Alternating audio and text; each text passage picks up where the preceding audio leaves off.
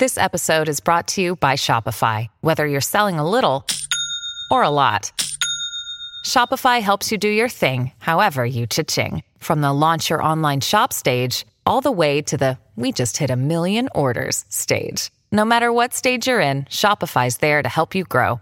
Sign up for a $1 per month trial period at shopify.com/special offer, all lowercase. That's shopify.com/special offer. Welcome to the only daily podcast focusing on compliance news of the day. Each morning, start your day with a cup of coffee and Tom Fox, the voice of compliance, to hear about 4 of the top compliance, corruption, or leadership stories you will need to start your day. The Daily Compliance News is a production of the Compliance Podcast Network. April 23, 2020. The Alex Cora Suspended Edition. First up, from the Washington Post, an interesting perspective on how the right way to reopen the economy might be.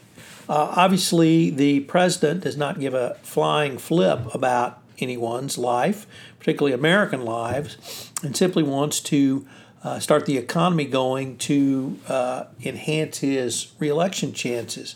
The problem is, of course, prioritizing investors in the stock market over workers.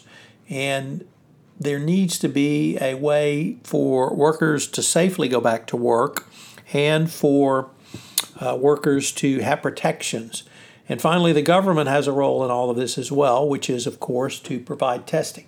The Trump administration has fallen down on every aspect of this and doesn't seem to be too concerned about doing anything to help protect the American worker going forward. So, fortunately, it's going to be up to businesses to do this, and of course the states, governors and mayors, unless you live in Las Vegas, where the mayor just volunteered for everyone to be, the entire city, in fact, to be in a control group to see how bad coronavirus can be. So, hopefully there'll be some sanity, but given the administration's complete lack of understanding of the crisis and inability to do anything other than put money in its own pockets, good luck.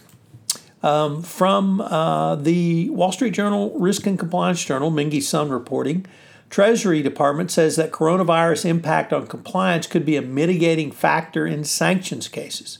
OFAC has encouraged individuals and entities to share compliance concerns related to COVID-19 with the agency. OFAC, of course, only speaks for itself, but it does administer and enforce U.S. trade sanctions and issued a notice earlier this week acknowledging that some companies may need to temporarily reassign sanctions compliance resources if they face technical or personnel challenges due to the pandemic. I have to emphasize this is not the Department of Justice, so this is not an FCPA waiver program. So companies need to continue to be vigorous and diligent in their compliance programs, but the Treasury and OFAC appear to have some sanity around all of this. Our lead story today, of course, is the Boston Red Sox cheating scandal.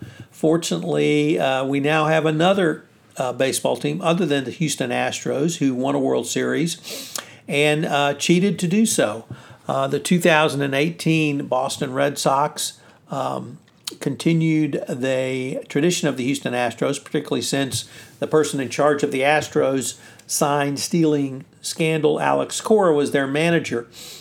Cora was suspended for 1 full year, although, as Matt Kelly said, if a suspension happens during no baseball, does it count? Apparently for Major League Baseball, yes. But the MLB comes down on the Red Sox. Yes, the Red Sox cheated and won a World Series for their efforts. They did lose a second-round draft pick for them. About insurers trying to fight any claims for coronavirus, recognizing they have little chance in front of a judge and jury in any of the locations they go.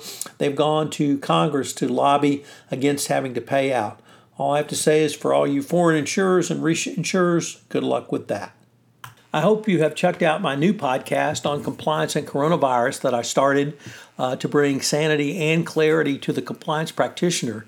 I am having as diverse a input of stories that I can, from successfully working at home to navigating compliance during the difficult times, and a wide variety of others. So check out Compliance and Coronavirus. It comes up Tuesday, Wednesday, and Thursday at 9 a.m. on the Compliance Podcast Network. You're staying safe, self-distancing, and isolating during this time. Thank you for listening.